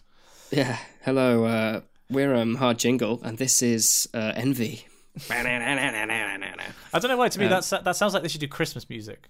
Hi, you're listening to Hard Jingle Radio on Fox. Coming up next... Envy, the new Christmas sing. Anyway, look, we're in Correspondence Corner now. This is the thing. Oh my god! I'm going to read you an email now, and it's quite shocking, Simon. So prepare yourself. It comes with pictures, so check them out because it is a bit scary. Wow. Okay. James Mumford writes in, "Dear Messrs. Clark and Moore, thought I'd drop you an email just to let you know that I am indeed the chosen one. Last night he was supposed to bring balance to the force. Last night I was hit by a car while on my bike." The car was travelling at least 30 miles an hour, hit me side on, and I crashed into the windshield before flying over the roof. My bike's completely f***ed, but I, miraculously, am not. Oh my goodness. The witness who called the ambulance gave a statement to the police claiming that I got up before my bike had hit the ground, and that she was shocked that I even got up at all. I sustained only one minor injury, partial ligament damage to my shoulder. I've attached pictures of both the car I decimated with my arse and me having been immobilised in the ambulance. The immobilisation was just precautionary, by the way. They pretty much knew I hadn't sustained any spinal damage, and we just took a picture of it to scare my mother. So yeah, last night I could have seen the first recorded death of a reader, but alas, it transpires that I am the only one who must bring balance to the force. I will treat my newfound immortality with respect and acknowledge my responsibility to the people of this world. AOTL. James Mumford. Well, James, I hope you're all right. It looks very scary. Considering that we can were see both... these photos. I mean, so yeah, I'm looking at the photo. You have a wide arse, my friend. That's a big old bum. Don't kick a guy when he's down. He's just been hit by a car. He wasn't... He's been hit by a car, and your first response is, "Yeah, I got a cracking big arse though." But look I mean, at the James, I size hope of the you're damage okay. on the windscreen. Like that, if he's gone arse first into the windscreen, and He's literally gone arse over tit. He's a thick boy. That's what I would do to that car. If my Sims version of me is thick enough that's the damage I would do to a car. Meanwhile, if I was hit, I would pass through the car without sustaining any damage, nor would the car notice I'd even gone through it. I mean, yeah. No, to be fair, if I'd been hit by a car, I'd disappear through the grills. This, it sucked straight into the engine. This car windscreen, for those of you listening to this at home, imagine a pool that someone has just done a bomb into, and there's a huge ripple and bubbles through the bluey kind of greeny water. It's one of the pools from Rio, and there's like white waves all over the half of the surface of the pool. It hasn't propagated to the other half of the pool. That's what the windscreen looks like. You can see that it's clearly there's been a massive impact. Also, there is then a photo of James on a stretcher with a neck brace, all tight. It does look like they're about to tell you that you can't walk ever again. I hope, and this applies to all listeners, if you're on a bike and you listen to this podcast, don't. Please, just think that might not be a good idea. I'm not saying that James was listening while he was riding, because he's imagine if we were responsible. A clever guy. God. But just, it's like when you're crossing a road, take your headphones out. Yeah. Just, be sensible, guys. Be we safe. were nearly hit by a car. Do you remember? Keep it secret. Keep it safe. Oh, I do remember that. My God, yeah. We literally both had to physically jump out of the way of a car that nearly came and hit us after Compline, which is an evening prayer. I mean, obviously, you've James has sort of gone over the car. We would have just gone straight into the ground. This guy didn't. I mean, God knows what he was on or had been smoking or drinking or anything. It was two of them in there, but they just careered off onto this kind of patch of grass, and then was slipping and sliding all over the road, just clearly like pedal to the floor, flying and coming up. The visibility on this particular hill is awful. As in, he was on the other side of the road going uphill, quite a steep incline that was bending off to the left, which means that anything coming over that kind of hump, if you will, he would have had no idea and would have ploughed straight into him. But bear in mind, we called the police after that, and then on the news, a woman had been hit by a car and was quite hospitalised with kind of severe damage. I didn't know that. Anything. Yeah, I would put anything on it. Was that dickhead? Jeez. I mean, what we've done here is we've taken one of our readers has nearly died and we've made it about us. Yeah. So let's just put the focus back on James. James, I'm incredibly glad that you are okay. Yeah, well, I mean, as okay as you look in that picture. Thank goodness. Wow. I think we're sending you a speedy recovery. I'm glad that it says it's only one minor injury, but take it easy. And obviously, normally listening to this podcast, you'd be kind of rolling around laughing, but just try and like control yourself this time. Yeah, well, I apologise for any damage or any pain that's been caused by you've got damaged ribs or something. It'll be making you laugh. No one laughs listening to this podcast. Yeah. This is it's not funny. If it's violent sobbing, that also might cause a bit of pain. So we're sorry about that as well. He's sat in bed with his AirPods in, just sobbing to himself. It's like, oh my goodness. Well, James, I'm very everyone, all the readers listening to this, can we just say together at this moment in time, Godspeed, James. Thank you. That was good. Good work, everyone. Next up, an email from Kieran Kelly. Dear Messrs. Moore and Clark. Oh, well, that was a great start. Long-time reader and Patreon donator, but first-time writer. I felt the need to write to you to know your opinions on musicals. I recently went to see The Greatest Showman, and wow, it's been 4 days, and he still has the soundtrack on loop. Personally, I don't see it. I didn't enjoy it, as we talked about. I think this might have been sent just before the last episode came out. And if there, because you say, if you remember, I have tickets to Hamilton. I do. Well, I did. I went.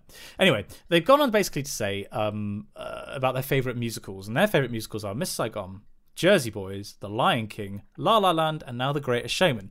So, what are your favourite musicals? Also, don't breeze over his sign off. Oh, Team Dog Forever. Yeah, whatever. Yeah, good man. Although he has also signed off correctly with Kieran Kelly, age 17 and 31/48, which is nice. Perfect. Yes. What are your favourite musicals, Dan? Ooh, I mean, I quite like Les Mis. I quite like a Harry Potter musical on YouTube. I know that's like the back of my hand. I desperately want to see The Book of Mormon. Same. Yes. I've got a weird obsession with Joseph and the Technicolor Dreamcoat because it's just hilarious. The score is properly hilarious. I've heard a lot of stuff about Dear Evan Hansen. That's meant to be really good. Yes, Waving Through a Window. I've listened to. I don't know the context of it in the show or anything, but I've listened to it a lot. Let's just leave it at that.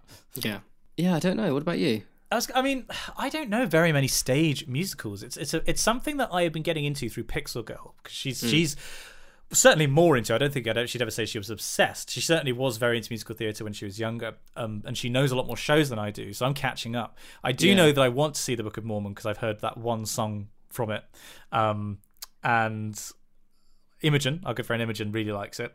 So I want to go and see that, but I don't know anything really about it. Yeah, I did a lot of musicals at school. I did Barnum, as we touched on last week. Yes. The Wizard of Oz, Sweet Charity, which is where the song Hey Big Spender comes from. Yeah, so I used to do quite a bit. I preferred doing plays rather than musical theatre. But, all of Sondheim's stuff, actually. Into the Woods, Sunday in the Park with George, Sweeney Todd. Yeah, that's all good. I like musicals. I just don't really watch them that often, to be honest. I imagine it's because there's not if I'm going to the theatre, I usually see a play. I mean, do you think that because they've mentioned The Greatest Showman, for example, a film as a musical? Do you think you can count Disney films as musicals? I don't know. It's difficult, isn't it? It's almost like can you count a film version of a musical as a musical? To me, it's a different category. To me, like going to see Into the Woods on stage and going to see, I don't know, Into the Woods, the film version, they felt like two very different things. Same with Les Mis, Yeah. I mean, and obviously you've got the example of like The Lion King as well, like The Lion King starting as a film and then this West End, the stage version even. Because I mean, like they do share a lot of similar characteristics, and I definitely say that the soundtrack to Hunchback of Notre Dame is one of my favourite musical soundtracks. Yeah. And I'm sure a lot of people would say the same about like Mary Poppins, or they're not really in style at the moment, to be fair, although they're kind of coming back with Greatest Showman and Hamilton and everything like that. And also there is the new Mary Poppins film coming out, of course, this year, which is terrifying. Yeah, Emily Blunt though, great choice, really, really great choice. So risky. Very, yeah. So hopefully, risky. As a concept, not to cast her, but just as a move to sequelize something. As long as they don't Independence Day it and ruin the original by releasing a new version. In terms of the producers, would absolutely be one of my favourites. Oh yeah, definitely Mel Brooks. I mean, that's another one actually, where there was the play, and then there was the film.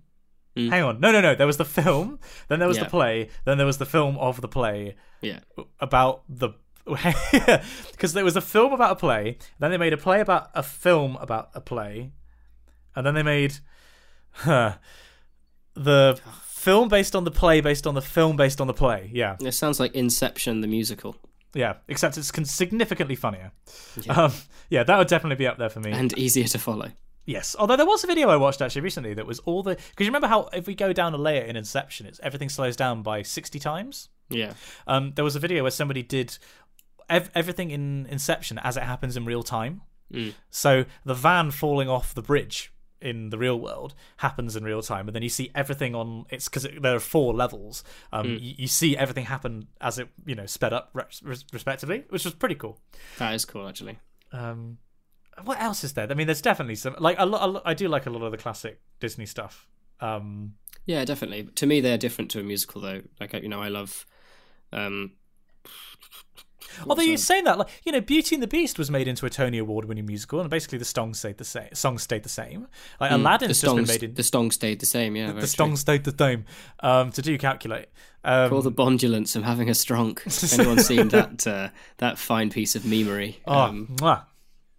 Excellent memery. It's gorgeous.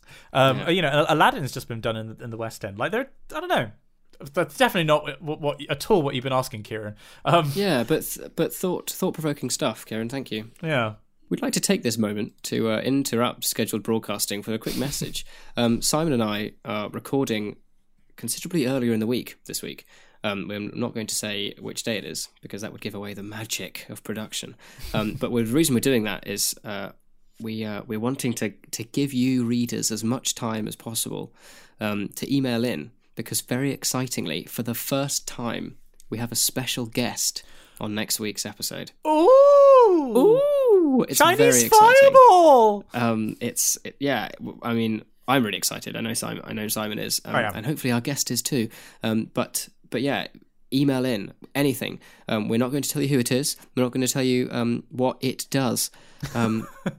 But yeah, send us as much in as possible. It can be as vague or specific as you like. It's not going to make a difference because you're not going to know who it is until next week anyway. But this is just a kind of signposting moment to let you know that we are keen for those dem sweet emails. Send them in, please. And now we have I don't know, possibly too early to tell, maybe triumphant return to the podcast of fan fiction. Those of you who've been reading for a while may remember that we stopped reading out fan fiction after it all got a wee bit much, and Dan and I had rampant sex. I mean, no more needs to be said about that, really. But the author in question, Hannah Müller, has come back and set out a list of apologies at the start of this email. So I'm going to read these out for you. Dear Simon and Dan, there are a few things I want to mention, clarify, and apologise for, much like that lack of Oxford comma. One, I only used phrases like the tiny man to avoid endless repetition of words and names, as I don't think I didn't feel totally ridiculous using them. To be fair, the tiny man, I mean, it worked, just saying. Thanks, mate. Again, why do you do this? Two, I did not feel any kind of joy or satisfaction while writing this. It was probably just as terrible as it was for you to read it, and I'm sorry. Wow. It's a genuinely very sincere apology, Hannah. Three, if there's ever going to be smut again, I need a ghost or co-writer. Good. Four, yeah, wise. The way Dan reads his own voice is just hilarious, but also that's not what you actually sound like. Oh, thanks, Anna. That's good to know. 5, regarding the islands full of Germans, literally every place you could possibly travel to is full of Germans. Every time we go on a holiday, anywhere, there are just tons of Germans. We're everywhere. When did we say the island was full of Germans? Was that... I have no idea. I can't remember. That must be a very... That's a deeply ingrained niche reference to something that my brain cannot currently recall. It might have been Malta or something. I don't know. But yeah, apparently bloody Germans, they're everywhere. 6, the way Dan sneezes. There's nothing more to be said there. Do you sneeze in a cute way? Apparently I sneezed. I think so, maybe. Or maybe just a noteworthy way. I included you in the edit. Yeah, there was a bit that I was nearly cut out, but it was kind of funny. Oh yeah, it was just disgusting sounding. It wasn't cute. That was it. I see. 7, I would love to listen or read to episodes with guests we know from videos like Ed, Hugo, Corin, etc. on the podcast. Now, I've thought about this. We could do an episode with, for example, Ed or Hugo or Corin. If you listening to this, if you've heard about these people, maybe you've watched the Chapel Choir videos or the Bass Mile. Incidentally, today is the anniversary of the Bass One Beer Mile. Oh, yeah. We did it on Shrove Tuesday last year. Wow. What a ride. How since time then. Flies. I mean, yeah, goodness me. So yeah, if you'd like the sound of that, then email in, because I'm sure that certainly Ed would definitely love it if we were to include them. And number 8, I'm just so sorry for last week. So sorry.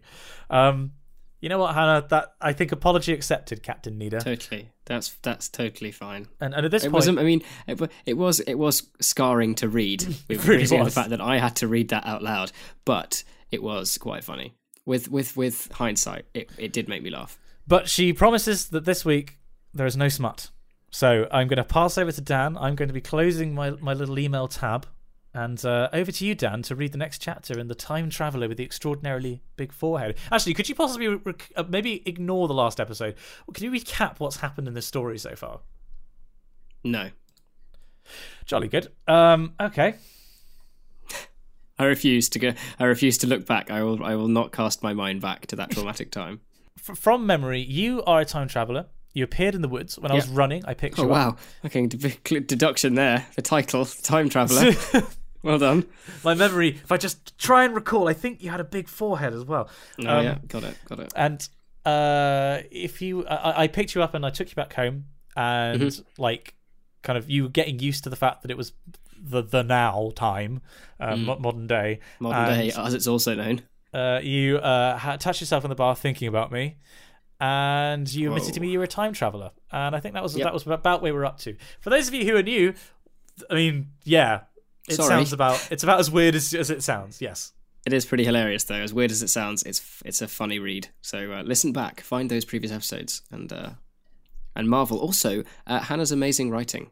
This is you could not tell that she's I was going to try and use that as a compliment, but it sounded bizarre. I was going to say you couldn't tell she's a German, like all Germans can't write.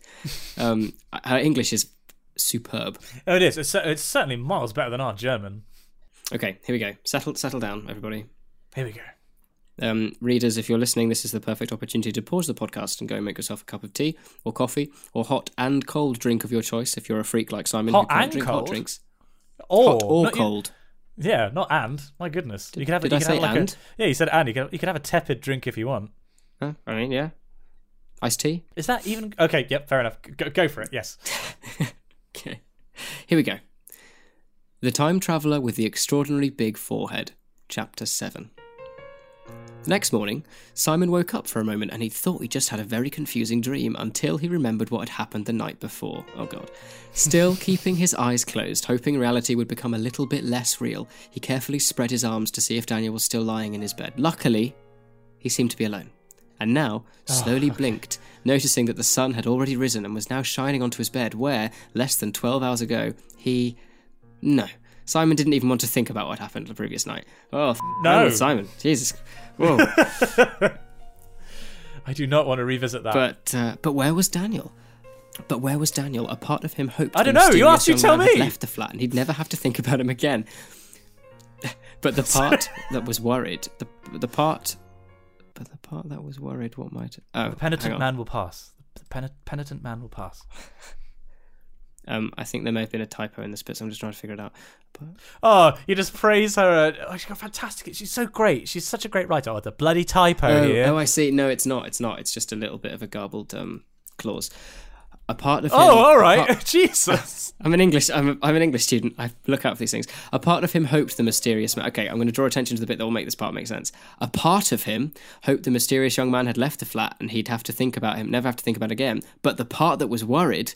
What might happen to the time traveller from another century on the streets of modern Exeter outweighed the embarrassed parts. So, Simon, still moving slowly, got up, opened the door to the hallway, and quietly went downstairs to the living room, where he found Daniel sitting on the couch, looking as the... Okay, the reason why the sentence is also garbled is because it's a 6-line sentence.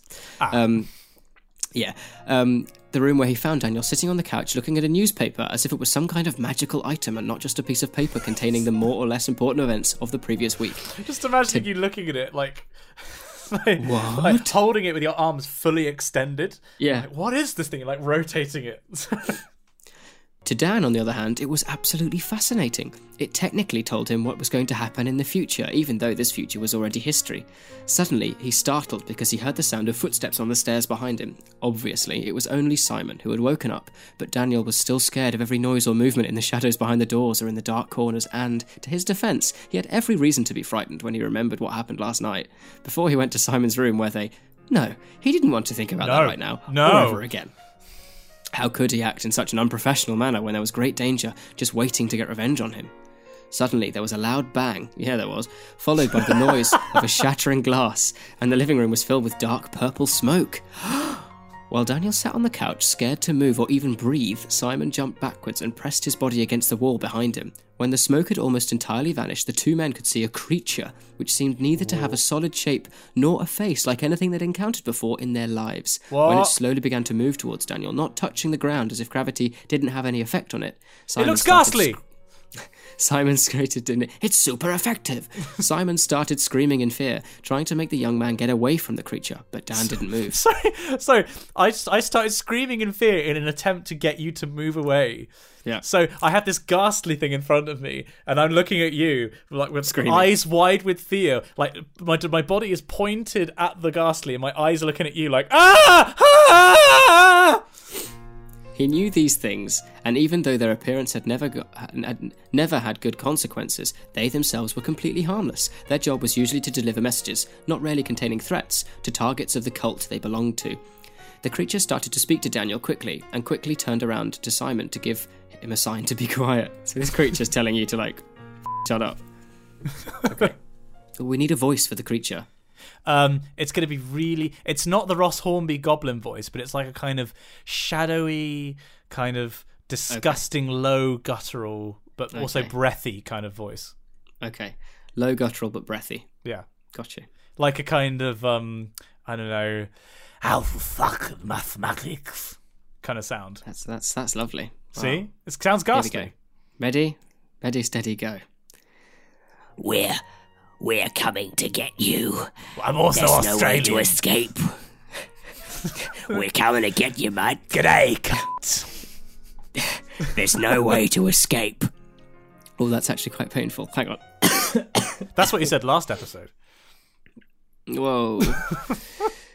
There's no way to escape once the last ray of light from the moon has left the night sky and the planet Earth prepares for yet another rotation around the devil's golden eye, and you, my friend, will be stuck forever between the ticking of the clocks which create the miracle of life.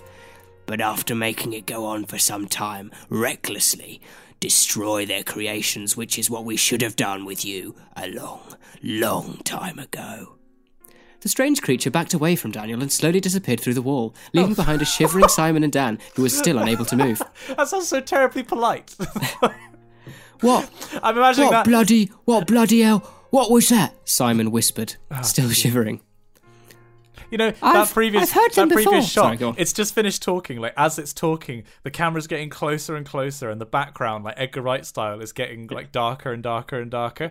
And then suddenly... And it started moving backwards, like you're suddenly back in a wide shot and it's all perfectly lit, and it's just like kind of awkwardly seems out of existence. I've heard of them before, Daniel answered, with a mix of different expressions that Simon couldn't quite understand on his face. I know that there's some kind of omen, usually not a good one. I just can't recall their name, but they belong to a group of people believed to be wizards and witches that live next to the river. He thought out loud, but he quickly corrected himself. Lived, I guess. I can't quite believe this. He vaguely pointed at his surroundings. It's actually real. This isn't a situation I ever planned to be in. I'm just as clueless as you. Well, if they're actually serious about this, we definitely need a plan, Simon responded. I might have something in mind. Do you happen to possess a map of Great Britain? The two men spent all evening planning and researching information on the internet, which fascinated Dan more than anything he'd seen before. Hang on, if my mind was blown by a newspaper, I must have passed out at the sight of the internet. I mean, to be fair, if I was a time traveller, I'd be like, hold the f***ing phone. I know we got like a shadow demon from the realm between here and the moon. But if you're a time traveller, you literally would have said, hold the phone, what is a phone? Yeah. What is this thing? It's like the classic 1593 called, and they were like, Preathi, what is this box which maketh noise? But like, if you were like that, shown the internet, you'd just be like, whoa, I don't care that I'm being hunted. What? I can look at boobies whenever I want? This is amazing. This is fantastic. This is just like magic. Boobies. It's just like magic.